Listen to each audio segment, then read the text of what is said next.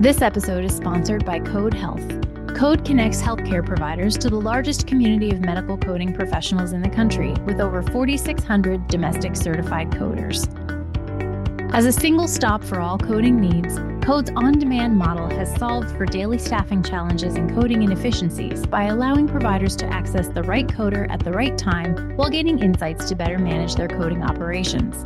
To learn more about Code, visit codehealth.com, that's KODE health.com, or email Code directly at partnerships@codehealth.com.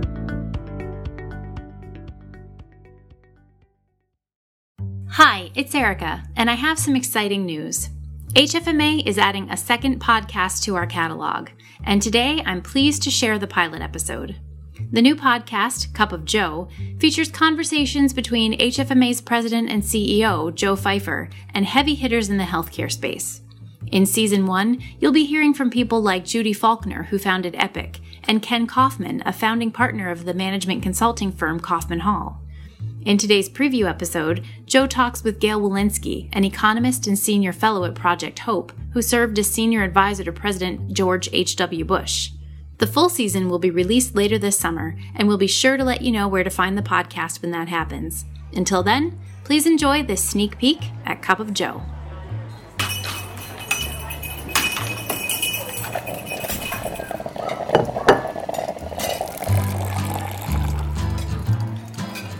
Imagine yourself in your favorite coffee shop. Maybe you do what I do on Saturday mornings. Go for a run with friends, then have a cup of coffee together before the rest of the weekend unfolds. Or maybe you meet up with a business associate and talk shop for a little while. In my little hometown of Caledonia, Michigan, people come to the Essential Bean, or the Vault, which is a converted old bank building, to enjoy a hot beverage and talk about everything from family to faith and, yes, even healthcare. I'm Joe Fifer, President and CEO of the Healthcare Financial Management Association. In my position, I get the opportunity to talk with the best and brightest in the industry. These are movers and shakers who healthcare leaders look to for guidance. So I wanted to bring their thoughts to you by inviting them into my coffee shop for a frank conversation about their views. Welcome to Cup of Joe.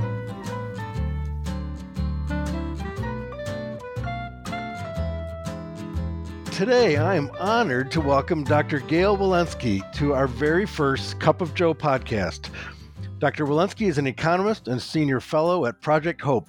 She directed the Medicare-Medicaid programs from 1990 to 92 and served in the White House as a senior health and welfare advisor to the first President Bush. A little closer to home, she's a contributor to the Eye on Washington column in HFMA's member publication, HFM, and a longtime friend of HFMA. Dr. Wilensky, welcome to the podcast. Very nice to be here with you. So, Dr. Wilensky, as you know, this podcast is based on a coffee shop conversation theme. So do you have a favorite coffee shop? Well, my most frequent coffee shop stop is Starbucks with a skim milk latte. It's not always my favorite, but it's the most available to me, so the one I go to the most often. Excellent. So just imagine yourself in that coffee shop in the Starbucks, and we'll get rolling here. You're a healthcare economist. Today, I'd like to tap into that background, if I may.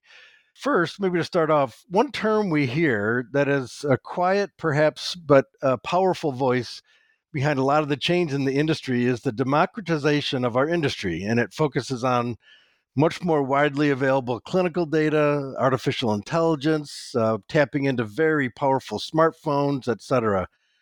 So the question is, do you see a shift based on economic principles related to the democratization of our industry? Well, the first I wanted to share with you that I had not actually heard the term democratization of healthcare before I was reading materials that you had shared with me. But I think it does reach out to something that is going on, or at least in process, and that is having more data readily available to more users, not just concentrating it in the hands of healthcare professionals. And along with that, the need to have ways to make sure that the data is kept secure and safe, and also to make sure that there are easy ways for patients to be able to access the data in ways that make sense to them. It's not enough to have information and data out there. It has to be communicated in a way that people who are interested in knowing more about healthcare in general or their healthcare issues can access it readily in language they can understand. So clearly, it would have both impact on health policy, but also integrated healthcare system development. Are you aware of any policy developments in this area that maybe in terms of how to keep data private but accessible? Those are two very different things sometimes. Well, many of the large insurers worry about both of those issues. That is, how to allow their membership to go online, schedule appointments, get lab tests and other tests back, have outreach to the physician who they might want to talk to, but not necessarily go for an in person visit. The issue of how secure some of that information is remains a challenge. One of the problems that healthcare groups in general and government as well worry about is whether or not their healthcare information systems can be hacked by malicious intended individuals, either for profit reasons or because they like to amuse themselves by doing that. It's a real concern for all of the large payers who attempt to make it easier for their membership to get online and connect and schedule with their physicians and nurses and other healthcare practitioners. But there's constantly the concern that they may not be able to assure the privacy that everyone wants. And for sure, it's a little known fact, but very powerful one, and that is that healthcare data actually is the most valuable type of data that hackers look. It's even more powerful than banking data, which I found surprising to learn. I also have heard that and read that, and it is surprising. But because the healthcare records will frequently give you all of the information that you may want to know about a person, including their date of birth and their place of birth and their social security, plus very basic, important health information about that, I guess I can see why it becomes such a tempting and frequent target.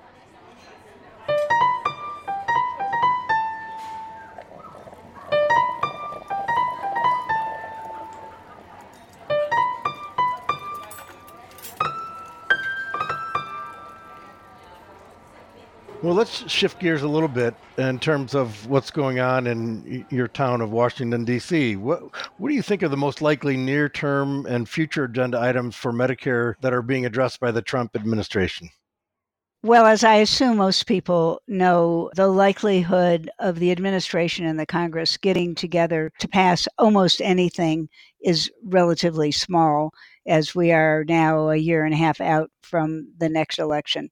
It has been challenging all along, but it is becoming worse than it has been. So the question is twofold. What can the Congress and the administration perhaps get ready for the time when there will be more ability to pass legislation?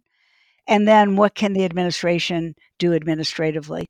And I think you will see attempts to move on both fronts. We have seen that with regard to issues such as surprise billing. There's a lot of focus now on prescription drug pricing and transparency with the rule that had been first articulated by Alex Azar in February of this year and recently released. So the intent is clear, but the legislative quagmire that we are finding ourselves in is making it hard if it's not something that the administration can do on their own through administrative mechanisms. You mentioned surprise bills, and certainly that's been a hot topic for a while. That might be one area where there could be bipartisan support. Is that your read on? I think it is possible to get bipartisan support on surprise billing. Both parties agree it's a problem. They want to protect their members, individuals, constituents who are being hit by surprise billing, most often when they are entering through the emergency room or seeing a physician that they don't choose, that's on ER call or that is brought into the patient's room by whoever is the attending or on-call physician. The question is who should pay and how much limit should we put on how much the individual can charge.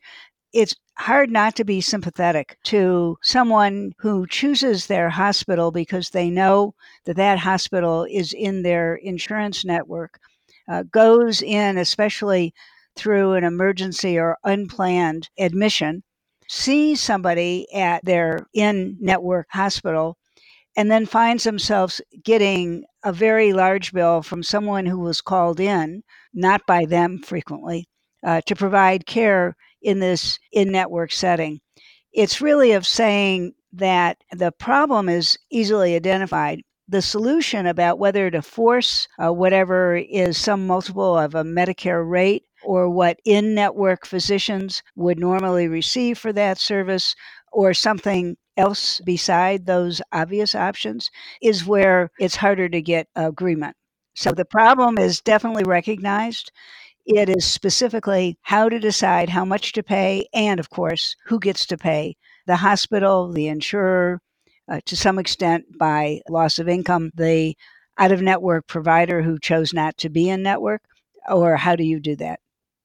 Well, it's the classic wicked healthcare problem, isn't it? Where the problem is easily identified and noticed and experienced by the consumer, but the solutions are more complex than can be explained to the normal human being. And so it really does make it a challenge. Indeed.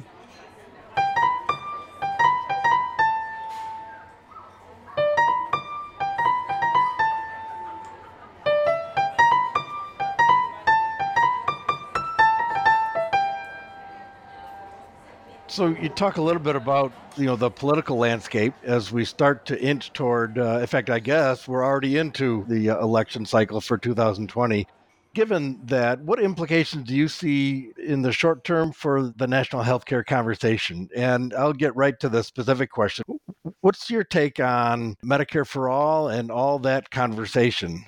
I don't regard the Medicare for all as serious as a near-term legislative strategy. I regard Medicare for more as at least something that might make some sense that people could follow through on. But the reason I say that definitively, as I did, is because Medicare for all, by definition, means the 150 or 60 million people who have employer-sponsored insurance and their dependents would all lose that insurance. And if there was one clear message that came across when the Affordable Care Act was being phased in its major way in the fall of 2013 to start in January of 2014, it's that American people don't like it if somebody forces them to lose something they had chosen, even if it's imperfect, too expensive, etc. We saw that with the individual insurance that people had been buying without any tax subsidies, without any other support. But when that no longer became available because it wasn't conforming to the requirements of the Affordable Care Act, or because their insurer decided that there probably wouldn't be enough interest in that type of a plan, the affected public got really angry. It didn't help, of course, that President Obama had said on television very publicly, if you like your plan, you can keep your plan. Yeah. In other words, there might be something that we don't like, and we don't like it until somebody wants to take it away. So, exactly. Yeah. Exactly. Now, it doesn't mean that there aren't some real issues that people who have raised the Medicare for all might not be tapping into. All right. Even people who have insurance coverage are getting either surprise bills or are getting charges that are hard for them to pay, have high deductibles that they may not be able to cope with and therefore negatively affect their use. There are all kinds of issues that are legitimate to discuss. about how to make healthcare more sustainable, Medicare and Medicaid more sustainable, bring more people in who don't have easy access either to insurance or to healthcare services. Medicare for all sounds nice.